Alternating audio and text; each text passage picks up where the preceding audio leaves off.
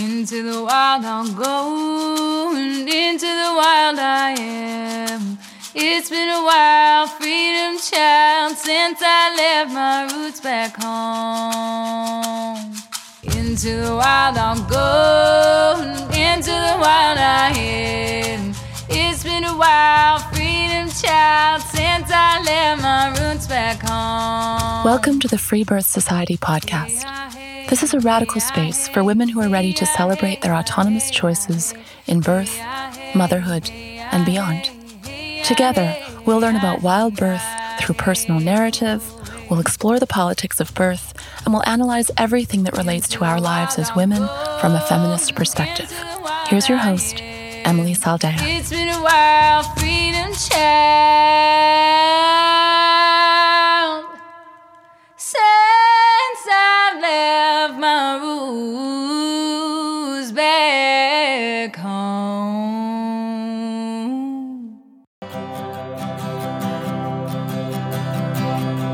Hey Mama, it's Ariel from the Wild Mothers Medicine Chest. Are you ready to step up and take charge of your family's health and well-being? My new course, the Wild Mothers Medicine Chest, is for you. This course dives deep into the physiology behind illness, natural remedies, and ways to naturally support the body in its healing process, for everything from strep throat to head injuries. Whether you want to learn more about how to craft your own plant medicines, what the must-haves are for your own herbal medicine chest, or simply just listen to powerful stories of maternal wisdom and healing, we have you covered. Head to freebirthsocietycourses.com/wildmother and become the wise and witchy mama that your ancestors would be proud of.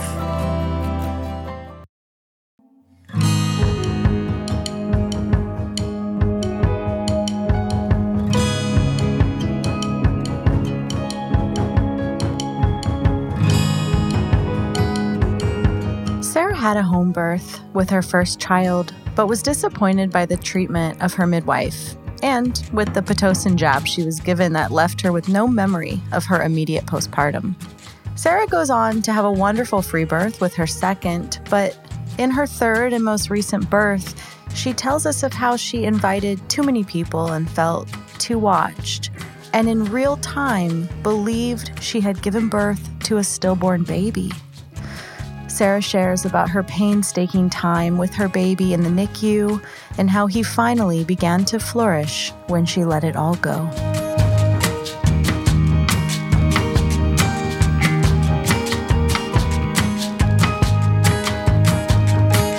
I was not married. I found out I was pregnant with Penny a number of months before Corey and I married, and knew that I would not go willingly into any kind of medical scenario.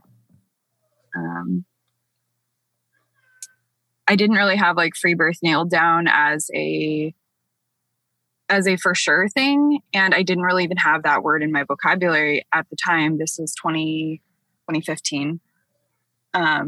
So you probably weren't even in existence. I did stumble. I magically appeared into the birth. You hadn't manifested as the god of free birth that you are. That's funny. I did exist, for anyone who's wondering. I did exist in 2015. Okay, so it wasn't even on your radar, but you did have this intuitive knowing that you weren't going to go willingly into the hospital.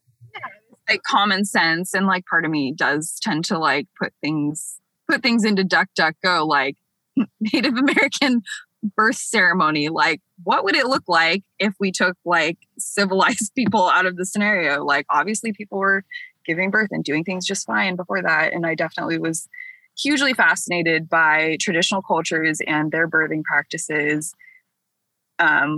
Which is not to say that my mother didn't immediately translate that into like fucking Little House on the Prairie. And she's like, well, white settlers always die in childbirth. And I'm like, thank you for the words of strong encouragement, Mother. But I found that on the very fringe of the internet that people were still doing that. But it is so hard. It was so hard at that time, which is wild because that's only Penny's 5. So this is 6 years ago when I was pregnant. And it was so hard to find those people. And I found myself watching hours and hours of YouTube videos to the point where my partner, Corey, was like, please no more. Please no more. No more strange women giving birth on the computer. Please just let me sleep. Like, leave me alone. But I watched so much of that. And that was such a high, the high of watching other people have ecstatic births and basically live out what you'd read in Ina May's handbook, that like these people give birth and they're like smiling and like laughing through it, or just like experiencing it and like feeling the pain as it comes, but they're not screaming like someone is ripping out their toenails. And I watched these and it was medicinal, honestly, to watch these. And I had myself pretty amped up about like, this is not going to hurt. I will feel nothing. Like, this is not going to hurt. I'm going to have a good time. And it was a big like mind over matter for me. Corey and my mother definitely wanted me to have someone there, which I guess in their defense is because they've never given birth without help. So either of them. Well, Corey had never given birth at all. Still hasn't. Still not, but my mother had 2 hospital births. So that follows. And it is a lot for people to like shrug it off. Probably my first mistake was like bringing them into my birth space. Like, if you're not comfortable with this, you don't have to be. You can be somewhere else. That's not like, you don't need to be a part of this space if you're not comfortable. And I know meaning that you chose home birth with a midwife, but they were uncomfortable. They wanted me to have a midwife. They did not want me to just do it on my own. And maybe some of that was my lack of confidence and like not the right confidence or the right level of knowledge on my part for just doing it on my own. They desperately wanted me to have a midwife, and I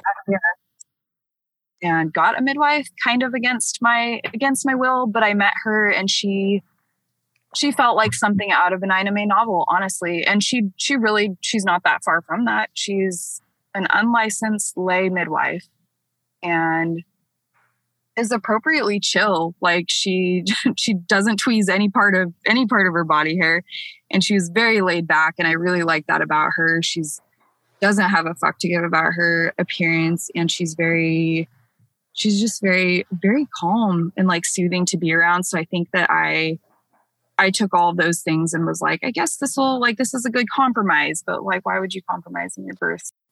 You didn't have the language per se around free birth, but it sounds like you were very clear that you didn't want a woman you didn't know there. Yeah, I never felt the need. Like, I didn't feel the need to like, I didn't feel that I needed to be helped or saved in any way, I guess. So I think that maybe my concern was I hadn't quite made it to the point where I wanted to tell Corey that he didn't need to be in the room or with me. But that's honestly like where the dividing line should have happened. Like, if you're not comfortable, you don't need to be here. And I think I was trying to make him comfortable. So in doing that, I hired this midwife at like 8 or 9 months into the pregnancy. So like, wow, like baby's almost done cooking. And I'm like, okay, I'm signing the papers, I guess. And unbeknownst to me, for all my research, I had somehow not come across any information about Pitocin. And I signed away my rights to that in a stack of midwifery, like financial paperwork. And I ended up having Pitocin after Penny. What do you mean you signed away your rights? Somewhere in this stack of like financial paperwork was a disclosure like, Carla will give me Pitocin if she feels that I need it or if she feels that I'm going to bleed out. And I guess I thought like, oh, yeah, that would be in an emergency scenario. But obviously that's at her discretion. So that is you signing away your rights and your autonomy to another person, which is what to some degree midwifery is. I just didn't think it would be necessary, I guess. I didn't think it would apply. So Penny's labor was like 8 hours long. And I think that some of that was like me resisting the feeling because it was a new feeling. So a lot of it was just like, wow, I've never done this before. This is so intense. I have no idea what I thought it was going to be like, but this is so intense and it is overwhelming, and it was whole body. And I spent most of it clutching the damn toilet tank because I was like, I'm in the bathroom. Things are coming out of me. This has never happened. I don't know if I should move. I had a woman one time scream in my face, "This is not ecstatic." You're not doing it right. Just open your mouth. No shit. This isn't the ecstatic part. The contractions aren't usually ecstatic. There was a lot of, I think I was afraid to move. I think that as much as some people have the urge in labor to move and dance fluid, I did not have that because I felt like I was being struck by lightning. Like, what is happening to my body? And the newness of it all was like, I was overwhelmed. I just sat on the toilet like a little bitch, and I just waited and I just waited. And I think that if I had relaxed, things would have went faster, just in the sense that like, but 8 hours. I might have been holding this baby in because I was tense. But that's fast. Was appropriately chill, and she did not check me until I asked. I asked out of irritation toward the end, like, are you going to check or what? Like, are you going to find out if I'm having a baby or no? And I was like 9 centimeters, like baby was basically coming out. And she had me move from my toilet seat to land, like had me reposition in the bedroom. And then put me in a deep squat, which at that point, I don't even know if I would have. I was very tired, and I probably honestly would have just laid down, which might have been for the best. Penny came out in just a few pushes, but like, wow, did I ever push? And she told me to push. And like, all of these things are things that I knew I didn't want, but somehow failed to voice to this midwife. So like, I still had coached pushing, and I was doing like cute little grunts, and the midwife stuck her fingers in me and was like, nope, that's not how you push. Like, you're not pushing. You're like coughing and like showed me how to push, which is, I feel that if it wasn't happening, it's because it wasn't happening yet. Like, it wasn't time yet. Like, if I'm not pushing correctly, it's because there's not a head emerging yet. Penny came out pretty smoothly. It was like not even a big thing. Like, her head came out, and I definitely felt what could be described as the ring of fire, and her body slid out very easily. She was on the small side, in my opinion, south of 8 pounds. And I was given Pitocin almost immediately, like within 20 minutes. And I don't remember anything after that. Like, gone. Those memories are gone. So I have no idea what infant Penny looks like, save a few pictures. So when does your memory pick back up? Maybe like a day later. I have like broken pieces of like what my baby looked like, or like what we were doing. And like, I have a couple shitty phone pictures that someone snapped, probably my mom. Do you remember the placenta coming out? No, nope. No recollection. Obviously it did, but I couldn't tell you where I delivered it, how I delivered it. I know we had a floor bed at the time, so I doubt that I moved very far. And I remember being very tired, but honestly, I just think that the Pitocin fucked my memory. Like it those are gone. Like those memories, those images are gone. And that's so sad to me. And I can't believe that I traded Corey's peace of mind, if you will, or my mother's peace of mind, or the first images, like the first memories of my baby. So that's like, yeah, I would never put anyone in that position. I'm very careful to not recommend free birth, in the sense that I'm very like pro whatever you feel safe doing, whatever feels the safest for your body. But I, in this situation, chose something for someone else. And if I could go back, I would change that. I would change it. I would not have a midwife.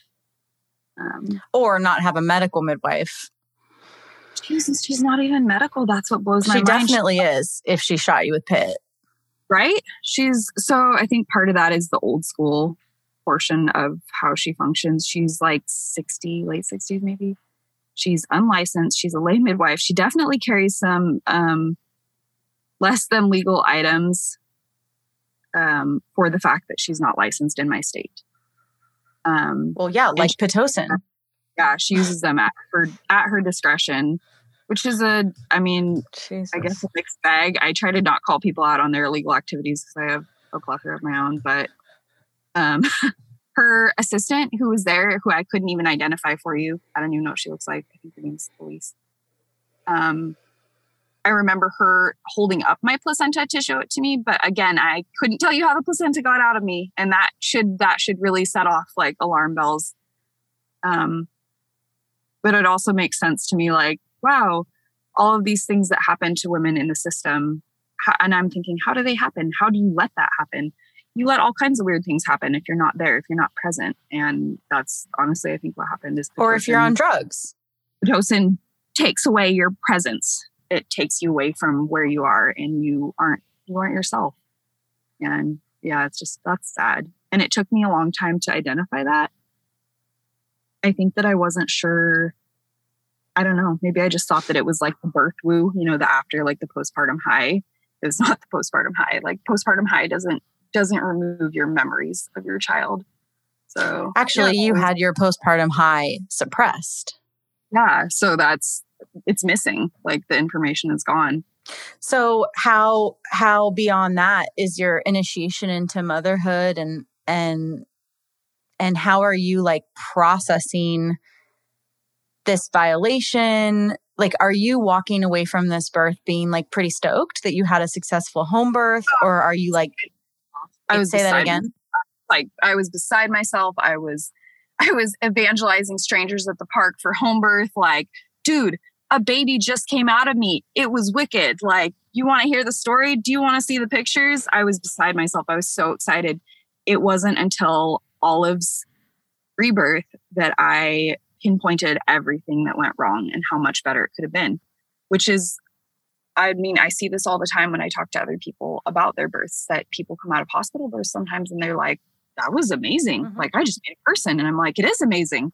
But I know that when you have a home birth in 2 years, you're going to be like, that was bullshit. Mm-hmm. That was bullshit. That was not worth it. It's like, it makes me think of if all you eat is fast food your entire life and you don't know that there's better food, let's say, and then you get the gourmet organic bomb food and you're like, oh shit, I didn't even know I was eating that. Yeah, it's wild that you can think something is so lofty and perfect. And I would have described her home birth honestly as perfect. I was also stitched afterwards, which I think was a result of the coach pushing, because I didn't need to be stitched, obviously, but well, the tearing might have been a result, and then the suturing was a result of having, again, a medically trained midwife there. And she basically put me in a position where she was like, I'm going to stitch you. And I was like hell, you're touching me with that needle. And then I got stitched, and that's how that happened. And it was horrible, and it hurt like a motherfucker, like about how you would think that stitches in your lady parts would feel after you've given birth. Yeah, in your raw meat parts. Yeah, it felt just as bad as you would think it would, and that is what stuck in my mind as like pain. Like the birth itself doesn't even register as like pain to me still. I remember feeling the ring of fire. I don't remember the rest of her birth as any kind of pain. I just remember it as work. So take me through, that first, whatever you want to share to get us up into Olive. Initiation into motherhood was rocky, probably because I didn't bond with my baby properly. I didn't really have a great support system. Penny breastfed, and it happened, and I was going to make it happen if it killed us both. And sometimes it almost did. She was very fussy. She was very colicky. She probably had a tongue tie. She probably still has a tongue tie and a lip tie, honestly. Don't know. Never evaluated. Didn't know that was a thing. There was some pain breastfeeding, and I just did it anyhow. She had a lot of upset stomachs, possibly my diet, possibly gas, colic. I don't know. I didn't have a great system at the time around me. It was a bumpy start, and honestly, Corey went back to work like a day later. So there was no village for me at the time. When I got pregnant with Olive, we had just moved into a new house. So I was feeling like homey and like comfortable, and like, this is where we're going to live for a while. We can put down roots. And I was ecstatic to find out that I was pregnant with another child. And at the same time, I basically put it to Corey the way that I should have the first time I gave him the news, like, I'm pregnant again, which I'd probably known for a week, but was kind of waiting on peeing on a piece of paper so that I could, I guess, tell him that it was real. When I let him know, I framed it as, I will be having a free birth. If you would like to come along with me, you're welcome to come along with me. But I had been reading voraciously birth stories from early Free Birth Society. So like Facebook group era, and still watching videos. Penny and I used to watch birth videos together. And basically putting together this birth that I wanted, like knowing that this was possible now and knowing that I could make this happen now and that I've already done this once. I don't need to prove anything to anyone. This is going to, I want it to. Hell yeah. Yeah. Corey was like a little startled, was pleased at the prospect of saving $1,500, which I, of course, immediately spent on really fancy crap that I didn't need for my birth. Organic bath towels, and I don't know. Olive's pregnancy was a delight, which certainly couldn't even begin to tell you what parenting that child is going to be like. Delightful pregnancies don't necessarily translate into delightful children. I ate really well. I was very focused on like growing this life, and I was very, very cautious with my body in the sense that I didn't ask it to do anything outside of like what I would normally do. I think I had a lot to prove with Penny. I would go on like crazy hikes and like things that I probably shouldn't have even done without training normally, and felt tired a lot. With Olive, I was very like aware of what was happening and felt very in tune with my body, which a lot of that I think is what translated into Olive's free birth, which was the pinnacle, still is to me, the pinnacle of free birth. It was amazing. Corey was out fishing with his dad the morning that I went into labor, and it came on so suddenly that I almost didn't feel like it was real. And oh my God. I messaged him like, hey, so if I needed you to come right back, I know you just left, but and he's in the car with his dad trying to not expose me, like, Sarah's having the baby right now. So he got dropped back off at some point at our house, and it's like maybe 8 a.m. at this point. And I am cleaning the house like there has been a fire lit under my ass, and doing all of the weird things that people do in labor. Like, I suddenly need to clean the damn baseboards with a toothbrush because we're having a baby. So those need to be cleaned. Like, now we're cleaning out the back of the fridge. I'm washing everything that can be washed. Like, do the curtains need to be washed? Let's do that too. That's funny. And like so voraciously cleaning everything in this house. And to the point where there was almost no hot water left, and labor went up a tick, and I'm like, damn, I got to drop off Penny. I hadn't made plans for Penny to be there, and I hadn't really prepared myself for her to be there. And she was pretty young at the time. She was 16 months. And I just didn't feel like I had it in me to make her comfortable. Nor did I want to like bend over backwards to make this confused toddler comfortable. Depending on the kid, I would have a kid there, but like, it wasn't going to happen. I drove across town, dropped her off at a babysitter's, came back, like basically busted through the door in a like mid contraction. And I don't even remember those being painful. I just remember being irritated that they were stopping me from cleaning everything. And a couple more contractions, and I made it to the bathroom and filled myself a bath because I felt like I needed to be clean. And I got in the naturally, and that's on brand. And I maybe filled like 2/3 of the tub, and I ran out of hot water and got in the tub and had some really good surges in the tub. Like actually was able to completely relax and like lean into them. Like, yeah, I like it. This is good. Like, enjoy the immensity of it in the bathtub. And I remember like basically laying in the bathtub, but like squatting my legs up and like getting deep into it, and like not really even being conscious of like doing that, like just doing it reflexively. And Olive was born maybe 40 minutes later. It Oh my God. so fast. I thought that I was going to shit the tub, and my cardinal thought was, I don't have a midwife. I don't want Corey to have to clean the tub out, or Britta, my friend, to have to clean the tub out. So I stood up so that no one would have to clean the tub and stepped 6 inches away to the toilet, and Olive's entire head presented like in one motion and startled all of us like, oh my God, that is a baby. There she is. Yep. And I moved a little bit to like reposition with the head between my legs because I was not planning to have a baby on the toilet. I kind of squatted down into like an Ina May like forward position. I guess that's like a downward dog, but like on all fours. Thinking like, oh, this will help facilitate like the movement. She felt a little bit like stuck. She had a nuptial hand, so she had a hand up by her face and presented that way, like bam, her whole head and her hand. And being on all fours did absolutely nothing.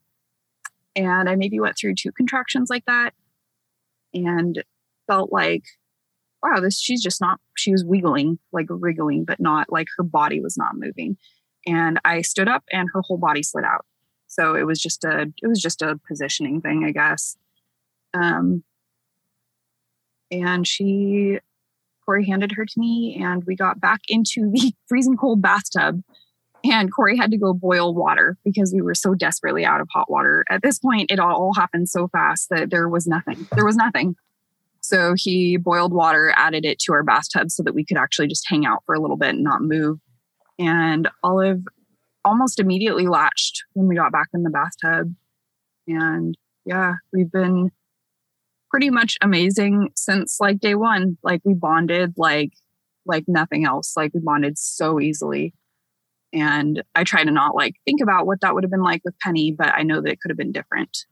But yeah, we bonded so easily, which I mean, it makes sense. Like nothing interrupted us.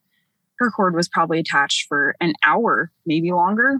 I don't know. Didn't time it, didn't care.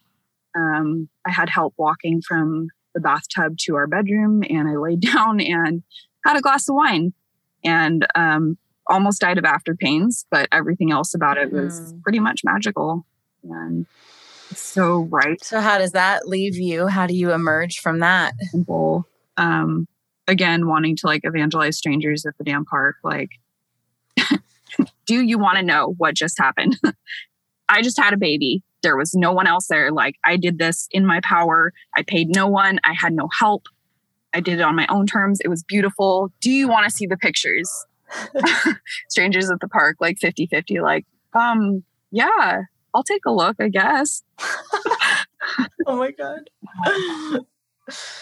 Yeah.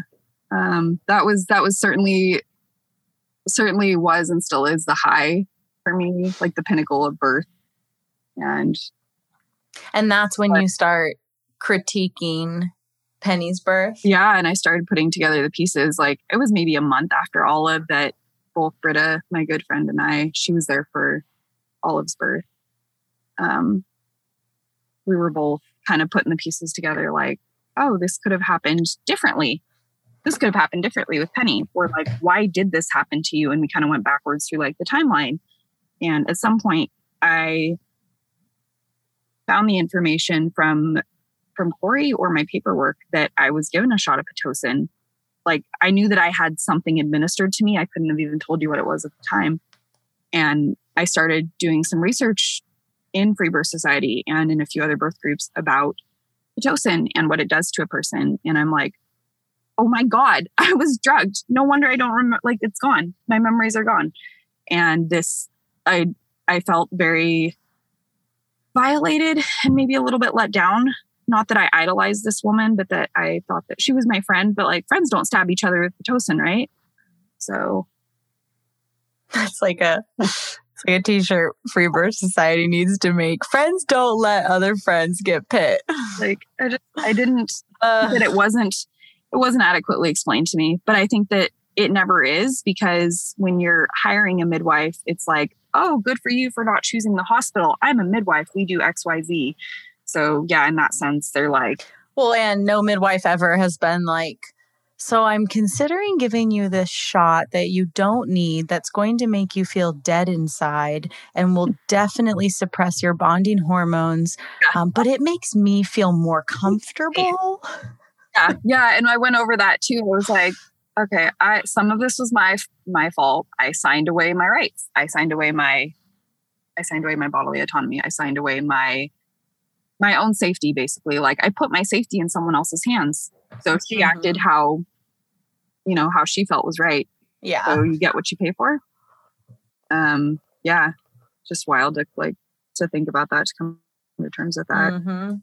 But also, to your credit, you didn't know that you needed to be on the defense of a drug right after you gave birth with this midwife, like, because of the lack of transparency and our own, ignorance of how medical midwifery works. You didn't know. Yeah. And that, I think I had heard stories of other midwives who were licensed. And so I think I was going to die on that hill. I'm an unlicensed midwife. She's pretty chill. And it's like, well, yeah, she is pretty chill. She also will cover her own ass because this is her bread and butter. So. And unlicensed doesn't mean. Yeah, it doesn't anything, really. It doesn't mean she's not medically trained. It's like spin the wheel. It could mean anything, honestly. Right. It's like traditional midwife. Yeah. Yeah. I put my safety and my well-being in her hands, and she did what she thought was best. So it's like, I do feel violated, and I did feel violated after I put all those pieces together. Like, I had the urge to call her and shoo her out, but I mean, I signed the papers. So yeah, that was a lot to swallow, though. Knowing that I put myself in this shit position and got what I signed up for. Yeah. Yeah. Yeah. They're hard lessons. Mm-hmm. So then, okay, so you have this epic free birth. It's everything you've ever wanted. You feel powerful and you're lit up by it. And then take us into the next stage of your life. So much happened between Olive and Bear. We sold our home. We paid off all of our debts. We had plans to put up a yurt in the country, out in the woods. We moved into a family rental for a number of months. And I'm honestly surprised that Bear wasn't born there, that we didn't stay there. I fell pregnant with Bear in that rental because the new house thing again, just feeling comfortable in your life again. We were out there for a handful of months, and I came back to Eugene to the town in January, and Bear was born in May. So that pregnancy transitional thing, this isn't it. This isn't the place that I'm going to give birth. This isn't where I don't feel set up. This isn't the right place. Mm-hmm. We moved back into town to be closer to a lot of things. I was afraid, honestly. I was afraid of doing postpartum in the middle of nowhere. We were 30 minutes out of town, and not that I have a village in town, but I certainly don't have one out there. And I was fearful of being alone with an infant and two toddlers. I felt overwhelmed by that idea. So that landed us back in town at this magical, beautiful house that I felt like we were supposed to be at. And in May, after what felt like the longest pregnancy I've ever lived through, it was May 18th, I went into labor with Bear. I didn't know. And it was the same setup, right? You're free birthing, your girlfriend will be there. Yeah, I think that some of the things that led up to Bear's birth were all lessons in what we can and can't control. So with Olive's birth, it had been a lesson in what I can control. I can control who's at my birth. I can control who I allow into this scenario. I can control what happens to my own body. And with Bear's birth, I took that to a whole other level and felt that I could control every part of it, including the room that I birthed in. I hired a photographer, a male photographer. I allowed what's up with that? Right. I allowed a doula in training to be present. because I felt so overwhelmingly confident that I felt that I couldn't be tripped. Like I felt that I couldn't be, that it couldn't harm my space, I guess, which is not at all true. Right. You know, a lot of third-time mamas do this, where it's like, okay, I did it. The home birth, it was quiet. Now I'm going to do party birth and invite everybody. And yeah, it's interesting. And it was that like overwhelming confidence, that's how I had Olive, was this overwhelming wave of confidence. But I took that somewhere else and was like, I can control all aspects of what happens, which is absolutely just a lie. And I'm sure that Bear came here to teach me explicitly that. I went into labor with him sometime around 9 a.m. on the 6-year anniversary of Corey and I meeting. We celebrate this anniversary. We don't celebrate our wedding anniversary because it doesn't feel meaningful to us. The weather was kind of odd. I remember bickering with Corey in the morning, and I remember feeling like, oh, I'm going into labor. And the tension that came from that, basically slowing it to a halt. It picked back up around noon. I had both of the kids with us at home. He was not working. It kept picking up. Labor kept picking up. Britta came over. Eventually, our doula friend came over. And I'm texting people kind of slowly. I texted the photographer. I didn't know if that was going to happen or if it was going to work out. He had a lot of other things going on. And honestly, Britta should have just taken pictures. She took pictures with Olive, and I love those pictures. Like they bring me back to that birth.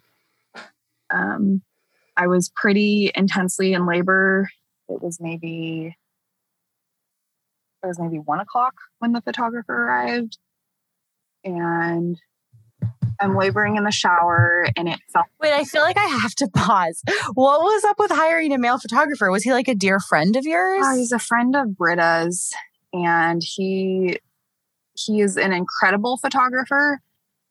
After everything that's happened in the last year, I have to say our political views are so fucking averse to each other.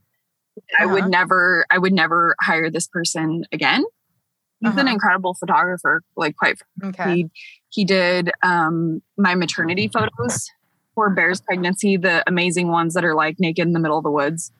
Oh yeah, those are awesome. With the hot springs. And that's, to me, is totally appropriate still, like those kind of photos. But like, yeah, like I should not have brought a male into my birth just because I felt, quote, comfortable with him.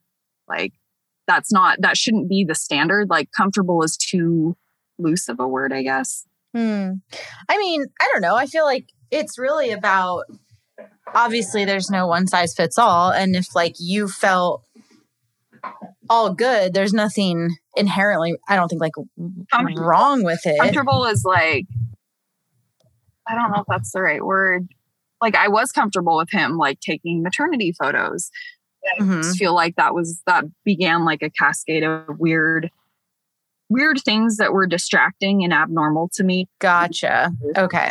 And I think it did fuck with my primal bearings a little bit. That we also didn't have a bathtub in this house, and I have a little bit of sensory disorder, and the bathtub is incredible for like its calming. He walked in, bless his soul, in like work boots. I don't know. Maybe they were cute. I don't know. They were loud. I could hear them coming. And he went straight into the bathroom like a good photographer and started asking me questions in a very loud voice. And Britta basically descended on him and whispered something really rude into his ear, like kind of, get the fuck out. You can whisper, offer her water or get out of the bathroom. And he did his job. He took some really sweet photos of me laboring in the shower, which I do treasure now at this point. At first I was like, wow, I don't want photos of this, but love them now.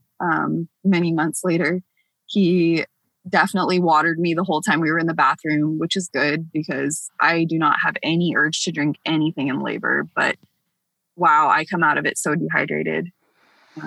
And boy, I couldn't have known the hellstorm that would descend on me after this labor.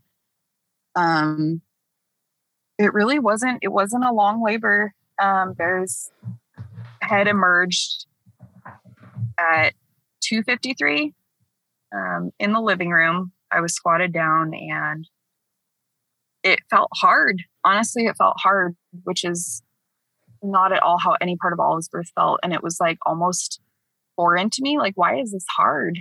And I feel that it was being watched. It was being watched. I was comfortable with these people. I put myself in this position, but it was still hard. And I think that it was hard because I was just being watched. I wasn't, you can only control so many things, and the things that are outside of your control can really fuck a lot of things up. So like I let these variables into my home and into my labor space. And I just remember his head being so, like, feeling so hard to get out. And none of us thought to set a timer or I just track even the smallest amount of like how long since his head has been out. Because we were all very, at this point, Corey's so comfortable with free birth that he'll talk to anybody about it. And he's really chill about childbirth in general and all of these things, and Britta as well. And we were all very like starry-eyed about like whatever is going to happen is going to happen. And so that's so true. But at the same time, like sometimes you need to move and you need to facilitate things.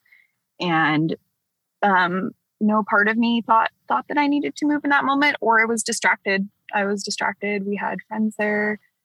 The kids were there. The kids were running around. Olive kept asking me if I was pooping. And then she kept asking me if the baby was pooping. And it was very, as cute as it was, and I can laugh about it now, at the time, I remember every time she said it, I was like, get her out of the house, mentally, get her out of the house, like take her away.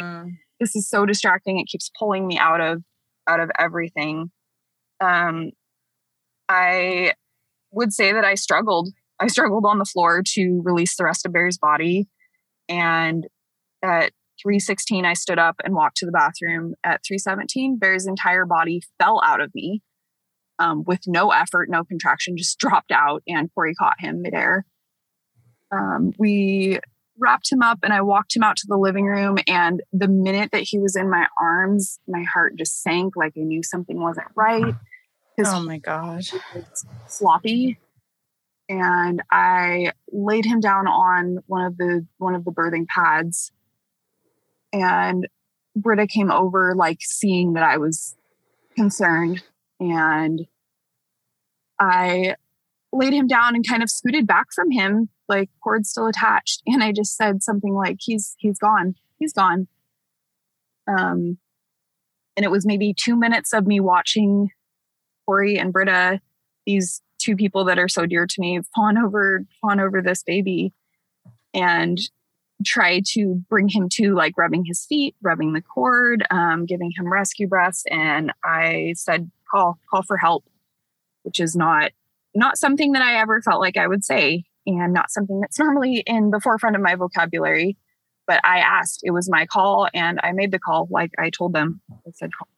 And they found a phone and called for help. They called the paramedics, and the paramedics didn't arrive until almost 3:30. So, I mean, it's been... Wait, so how long is that? It's been like 15 minutes since he emerged fully. But like definitely he was not present for longer than that. I would have to look at the videos to know the exact timeline, but like that's a long time. Like he's been gone for a while. And I don't remember. Were you able to tell if there was a heartbeat? There was no heartbeat. So they arrived. I felt that there wasn't one, but also I'm not a medical professional, so I don't look for heartbeats on the regular.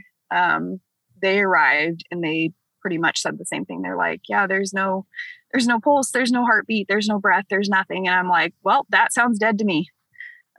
So my postpartum brain also in the very like, this was actually for all of these hard, weird scenarios, this was still a very I was very undisturbed. No one touched me. No one messed with me. And I was very much still elated from the birth. Like, I just had a baby. Yes, that does fly in the face of he is dead, but not at all like Penny's birth. I was completely like present. I was calm. I was there. And at that moment, my brain just broke off. Like, I have 2 children. I have 2 beautiful children.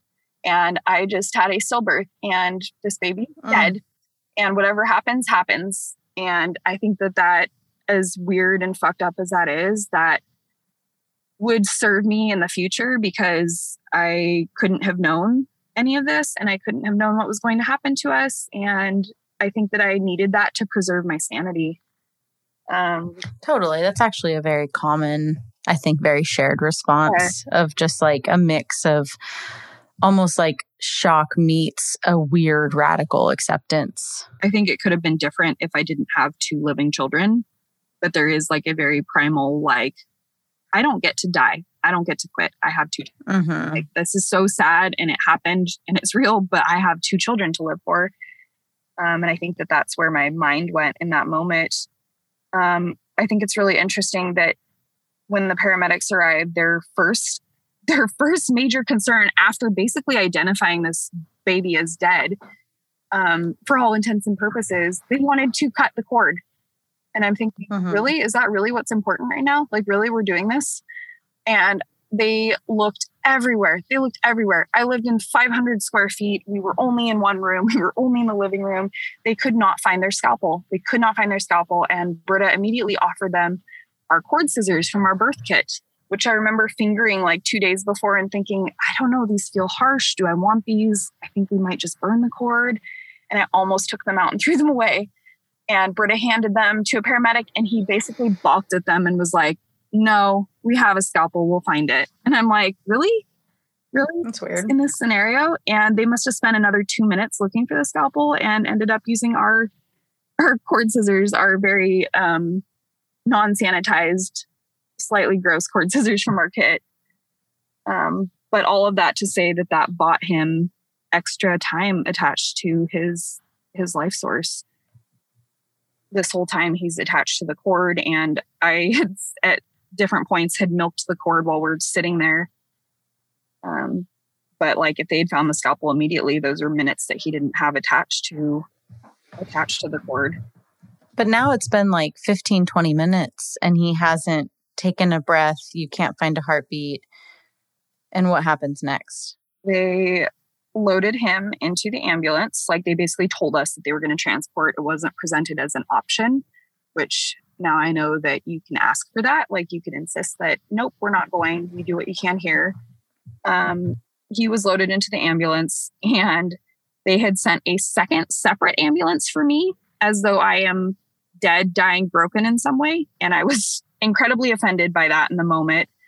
I stood up and gathered what I had left of my senses, and Britta brought me a pair of way too tight leggings for my postpartum body. And I stuffed the umbilical cord that I had left into my leggings and insisted that I was going in the same ambulance as him. Is your placenta still inside you? Yep. And I think that I probably could have delivered it, but like, who wants to deliver under those kind of circumstances? I think I just thought like, well, I'll just hang on to this until I need to do something about it. I don't know. It was very odd. And I think it didn't hit the forefront of my mind. Like, I wasn't even thinking about it at the time. Of course. But it is odd though to think about, like, walking around with a like descending placenta in you.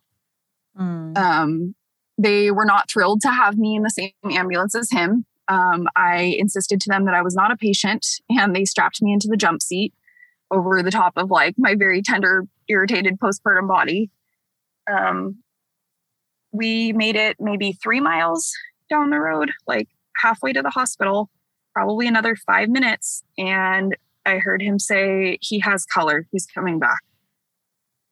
And I looked out the window for the first time to like see where we were, because completely and totally, utterly in shock. And that sticks in my mind as like the point where he came back. But I just I don't know, to this day, there was nothing there. He was so gone. So Wow. I have a completely different take now, I guess, of what dead is. I don't know. It all feels very like fluid or gray. It's interesting that you're sharing this part because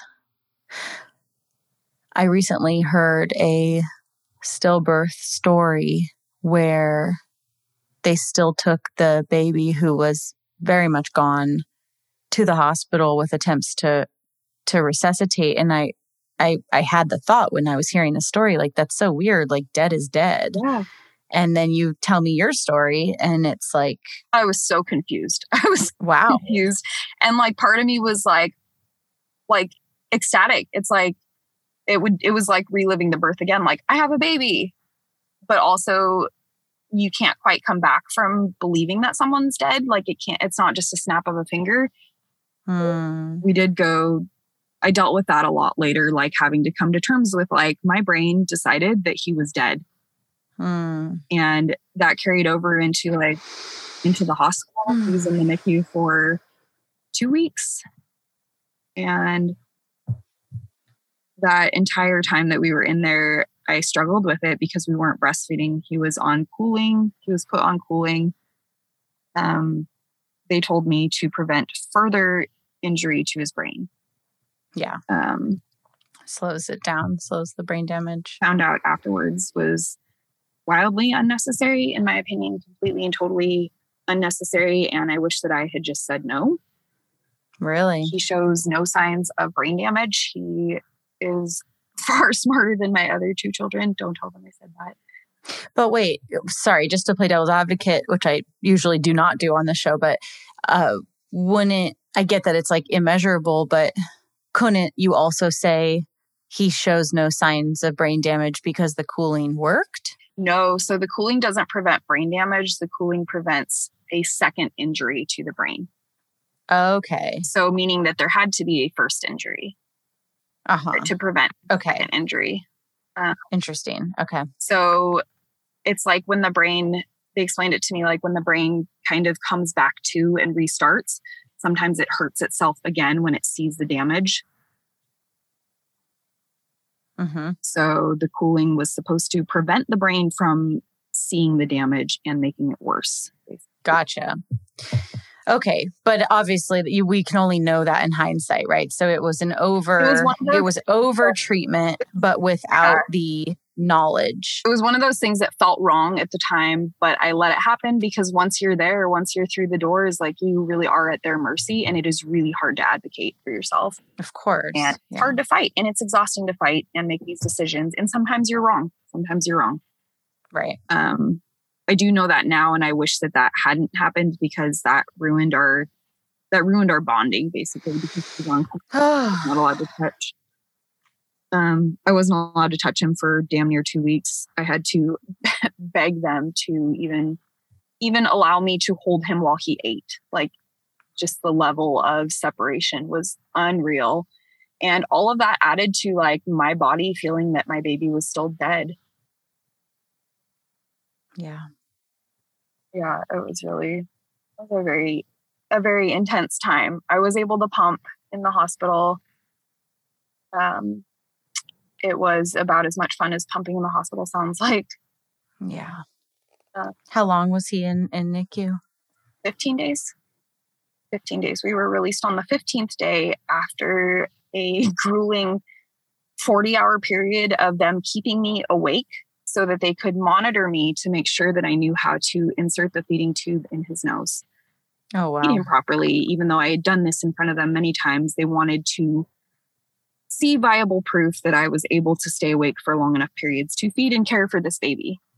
Wow. So that was mortifying and weird. And actually no one came to check on me. So unless there were cameras on me, it was actually just them fucking with me.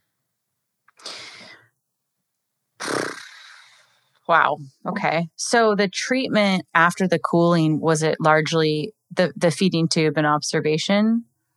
So the rest of the time, it was like 72 hours was the cooling. And then there were honestly a couple more days on top of that where they kept us there because they're like, well, we have to bring him slowly back to room temp or back to body temp. Like, oh, for fuck's sake, you said 72 hours. I want to hold my damn baby. Mm-hmm.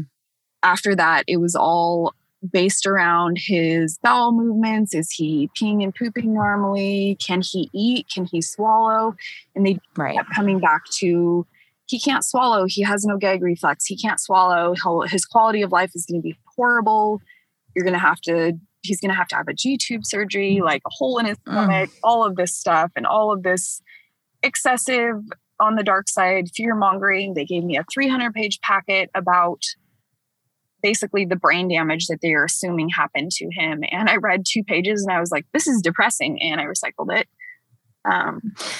Do you think that the transfer supported his life? It's a soft way of saying, do you think the transfer was necessary? Did he receive any care that you, as the mother now, quite a while away from this experience now, like, did it help? So I grapple with this a lot. I bet. Don't think that in the moment I did the wrong thing calling per se, but I wish that I had insisted that his body stays at home, because I honestly think that the paramedics could have brought him back to at home. I don't know about the legalities of this, like if anyone would actually do this. I don't think that anything that happened in the hospital was even remotely necessary. Wow. I don't think that anything that happened in the NICU was necessary, helpful, beneficial, good in any way, shape, or form. So in the ambulance, when he came back into his body, were they doing resuscitation that whole time? They were doing rescue breaths for a little bit, and then they put him on some kind of oxygen, probably to keep his organs like healthy. The fact that there was no oxygen coming in. They also did, I might be getting my language wrong, they did a PICC line in his leg. So he has a small scar on his leg to this day from them putting that into him. And it's some kind of fluids. I would have to look up the exact details, but this is a common practice of like trying to resuscitate small children or infants. And I think that helped. I think that those things, I think that the oxygen and the PICC line helped. But I just wonder if he would have just come back to at some point, if we had just kept holding him, kept massaging him, kept giving him rescue breaths. That does sit in the back of my mind that he possibly could have been okay at home, and we probably would have all been like beside ourselves about the entire event afterwards. But yeah, I did think about that a lot while I was sitting up in the NICU. Like, did I bring this shitstorm down on us for no reason? And then the flip side of that too, that I had this thought in the ambulance, like, if he is dead, I have made the biggest mistake, because now he has cords running out of him and they're going to keep him on life support even though he's dead. And I'm going to have to sign a birth certificate and a death certificate. And then I'm going to have to pay a funeral home to take my infant's body away from me and all of this. And I'm going to have to buy like a burial plot in a strange land and pay for a stone to memorialize this baby that I just want to hold. And like, it's that moment of like seeing your kid covered in medical supplies that no one ever wants to be there. And the thought in my mind that like, he could still be dead after all of this. And I've lost all of these minutes holding him. Oh, God. So him coming back was like, in that moment, it did feel like a slap on the back. Like, dude, you did the right thing, at least this far. I do wish I had insisted that they stayed in our home. I don't know if that's even legally, like, I don't know what my rights are there. If I could have gotten paramedics to bring him back in my living room, but I wish I'd tried. Yeah, I hear you. I doubt it. I really doubt it. I think that, once you invite them in, their job, like as EMTs, their job is to keep bodies alive until they get to the hospital. Their job essentially is support while transfer. It's not in-home care. So I don't think you could have gotten that. I don't think that's their training, and I don't think that's their job, truly.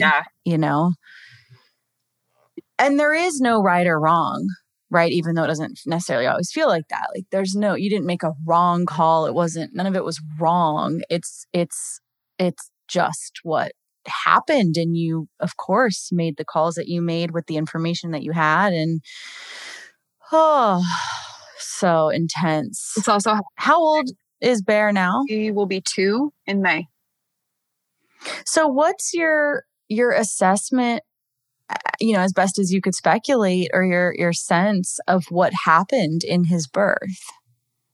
At one point in time, I felt that it was somehow my fault, which that could still be divided many different ways, because I am responsible for me, and to some degree, I'm responsible for the life I'm carrying.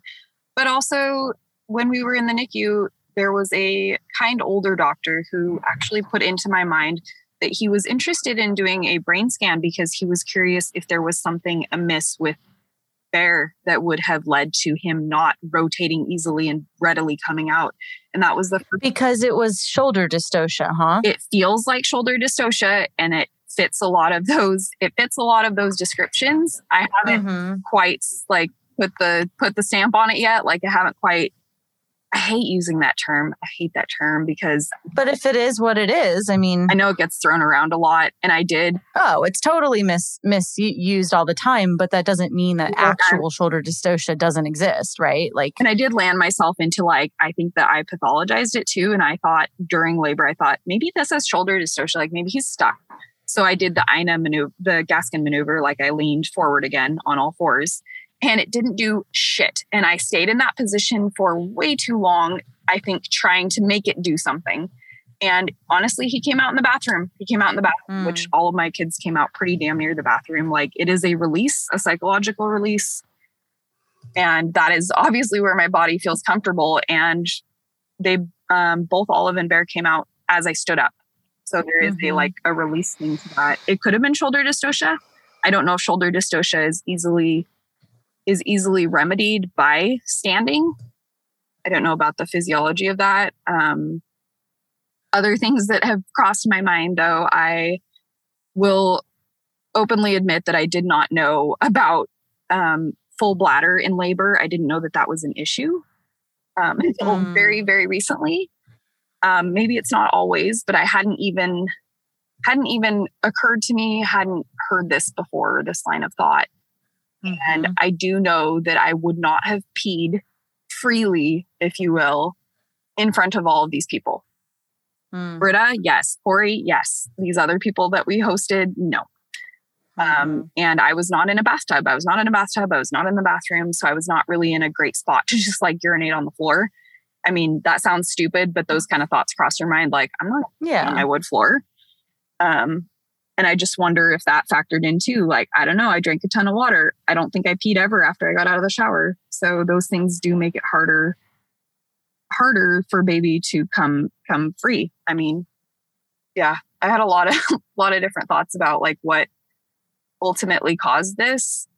But after many rounds with this, Britt and I kind of both came to, I kept myself safe. I may have harmed my child, and I did come to terms with that. I might have caused harm to my child in the process, but I kept myself safe. And I'm sorry, but I do look out for number one first. I have other children to take care of. So I protected me in this birth. Thankfully. Yeah, but Sarah, doing right by you is doing right by your children. You set up, to the best of your ability at that time, you set up an optimal environment for you and your family. And the rest is up to fucking everything else that we can't control. Right. There's a lot of variables. I invited a lot of variables. And I do think that factored that there were a lot of weird variables in this scenario. I chose to not birth in a bathroom. I chose to not birth in the place I was most at ease. And I invited strange people in. So I do think all of those things slowed down the ease. Yeah, but I don't know. Yes, I hear you, and I obviously am with you on the side of undisturbed birth and all of that. But then my mind also goes to okay, women also give birth in comas. Oh, they also give birth. Going to come out, yeah, right. And so I don't I don't know, I'm feeling protective of you. And like, I don't want to overemphasize it really depends on these mild disruptions and have it somehow like lead to this shoulder dystocia. Oh, no. You know, that it's not one thing or the other. It's just like, it depends on the week. And some weeks I'm like, oh, fuck yeah, it was shoulder dystocia. It just depends on when you hit me. But yeah. And he was damn near 10 pounds. I still don't know his exact birth weight because by the time they weighed him, they had put fluids in him. Right. So he was a little less. I enjoy that I don't know those exact details. I thrive on lack of information, if you will, in the sense that like I feel very protective of his details, especially after all of these exposing things that happened to him. Bear at the moment is still quite literally sovereign on paper. He is an unpapered child, and I felt like that was the right thing to do. I don't know if I'll change that in the future, but I felt like it was a gift at the time after everything he'd been through. So to give him back some of his own self. So we have a couple minutes left, and I wonder if you want to share just like, I know that this whole experience in NICU then set off the CPS stuff, and there was a case opened against you. And I don't know if you want to speak to any of that or if you want to just, essentially, I want to just ask you like, so then what? Like, how does this all leave you and your family in kind of whatever direction you want to take it to wrap it up? I do want to touch on like his aftercare a little bit. So we were released 15 days later from the NICU, and they really went to great lengths to make it feel like I was taking home a high risk child and like I would be lucky to be able to care for this difficult infant. And I'm thinking, oh my God, you don't know about my other kids. Like, I'm sure I'll be fine. Thank you though. They sent me home with a insurance provided machine that would basically pump whatever I put in it, whether that be breast milk, goat milk, borrowed formula from a friend, or breast milk from a friend, which he had damn near everything but formula in those first 2 months, just through all the chaos. He was on that for 2 weeks, and I'm telling you, it felt abusive. There was a point when we'd been home for maybe 5 days, and I hadn't really connected with this baby after everything that happened. And I'm getting ready to poke this little line down into his nose so that he can eat, because he's still not eating from a bottle or latching properly. And he actually like looked at me and we like locked eyes, and it was like he was asking me to not, and like he was asking me to trust him.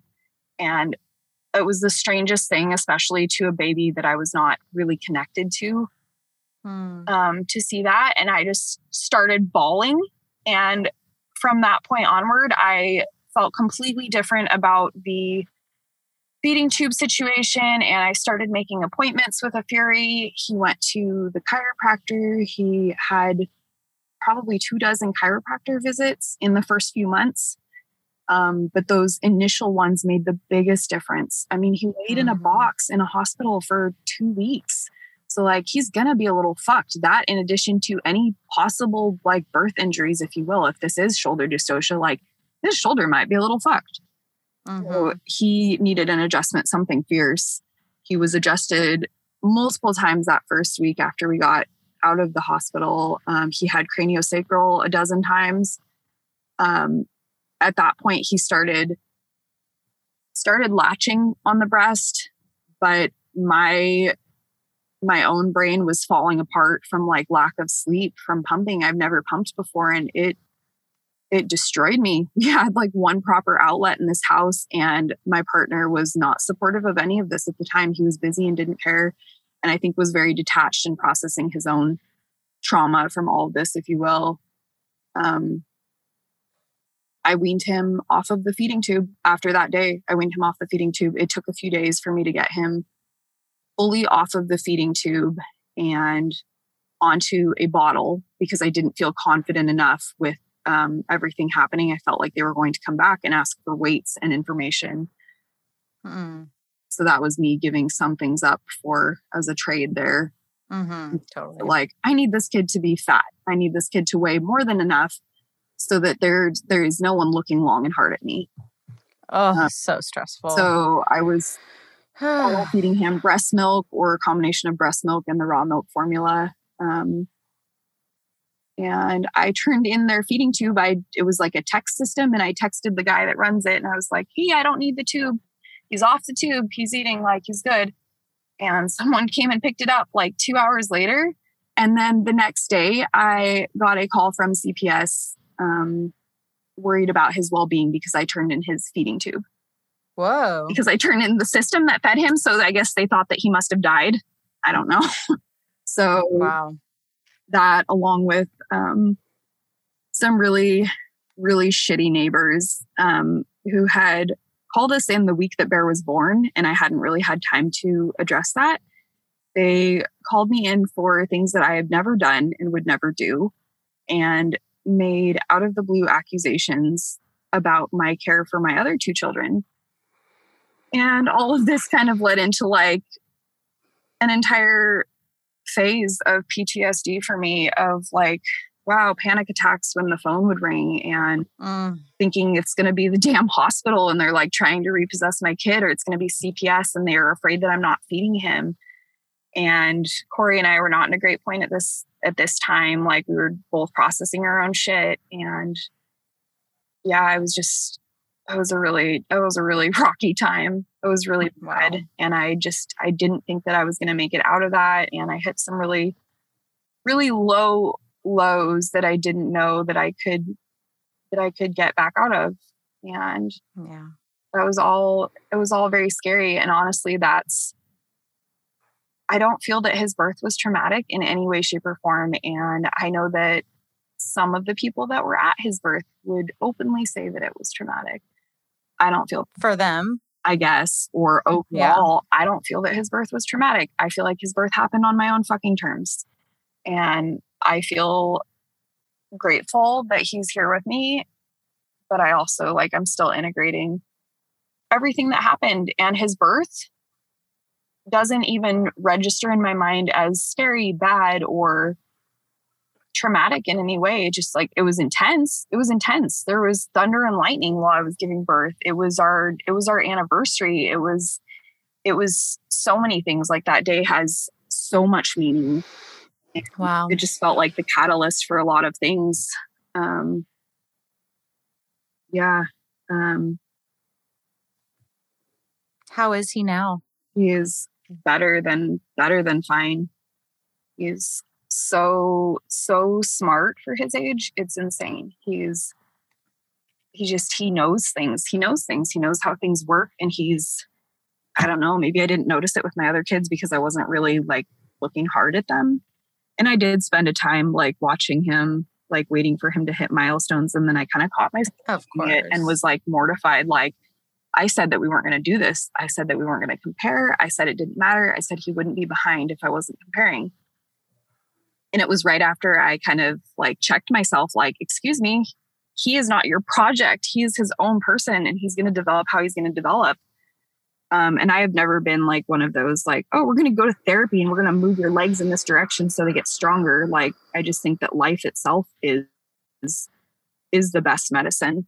And I just wanted him to have the most normal life. And I didn't want him to have a life filled with doctor's appointments and therapy and brain scans. I would rather him be halfway a vegetable and we'll just see what happens. I don't know. I don't want him to be anyone's science project. And as soon as I let go of that, he is not my project. I am not going to track this. I am not going to fix this. He is his own person. He started flourishing. He started gaining weight. He started hitting milestones. He started getting better. And maybe it's because I changed how I was acting toward him. Maybe it's that I changed how I was treating him. I started treating him like one of my children instead of I was waiting for him to do a trick. He's amazing. He laid on the floor like a damn paperweight till he was 6-7 months, and then just rolled over one day and was like, I guess I'll learn to crawl now. And he started crawling. And then a few months later, he started walking. And now he has a wide vocabulary of words, and he walks, talks, will climb to the ceiling. And he has names for all of us. And he has little sign language, and he throws away his own trash. And he will get a diaper and a wipe when he needs a change. He's so smart. He's so smart. He's so... Oh, I'm so glad. So totally fine.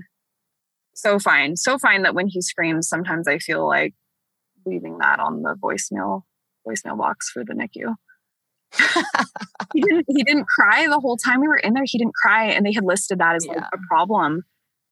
But it was like the bottom of their list, because they're like, well, he doesn't cry, he doesn't make any sounds. And I'm thinking, no shit, you intubated him. His voice, like his vocal cords are probably fucked. He didn't make a damn sound the whole time we were in the NICU. And honestly, it was almost 2 weeks after we were out of the hospital before he started like having little cries. And I think he was processing his own shit. Of course. Yeah. Just in freeze mode. Oh, of course. Yeah. And I think it's like a fight or flight thing, and he couldn't. Yeah. So he just hid. Exactly. Yeah. That's totally understandable. I appreciate your candid, retelling of all of this, because this is scary stuff, and it's really intense, and some of it's dark, and it's such a part of motherhood and of, having to live with all of the choices and decisions that we make. Yeah. And again, none of it's right or wrong. It just is. And, I hope that this storytelling in this episode helps women grant themselves a little bit more grace and softness and forgiveness and integration for wherever you all are at in your mothering, because that's what we all need. And this is just, it's a hard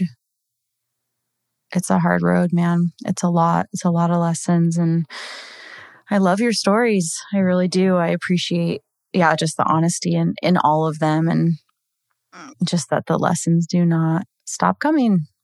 Yeah. I'm proud of you. Thank you. I appreciate it. I appreciate the support. And that's it for today, my sisters. Check out everything we do, including one-on-one and group coaching. Learn about our private membership, in-person retreats, and more on freebirthsociety.com. Our online courses are on freebirthsocietycourses.com, including our flagship course, The Complete Guide to Free Birth. Don't miss the Radical Birthkeeper School if you're ready to become the authentic midwife that women are searching for. Together we rise, and the revolution starts inside each of us. Our opening song is by Shyla Ray. And now I'll leave you with our Free Birth Society theme song, Wild Woman by Aruba Red. I honor you for the wisdom you held, the ancient traditions of plant medicine and womb magic. I feel the spirit of the ancestors as I place my hands upon my belly. This sacred portal will be honored. Eons upon light beams of survival, withstanding the eradication of our power by design. I will not allow the separation of our young to be forced upon me. My sisters will no longer birth in captivity. The picket line redefined from burning our wild women to paralyzing us and drugging our babes. Strapped down in a clinical white bed, drying up the milk from our breasts. Keep your needles. My family will never again be doomed to chase those dragons or your poison. We reject your fear. We choose love. Everything with intention. Death, ascension. I will fly and bring her back from the stars. Conscious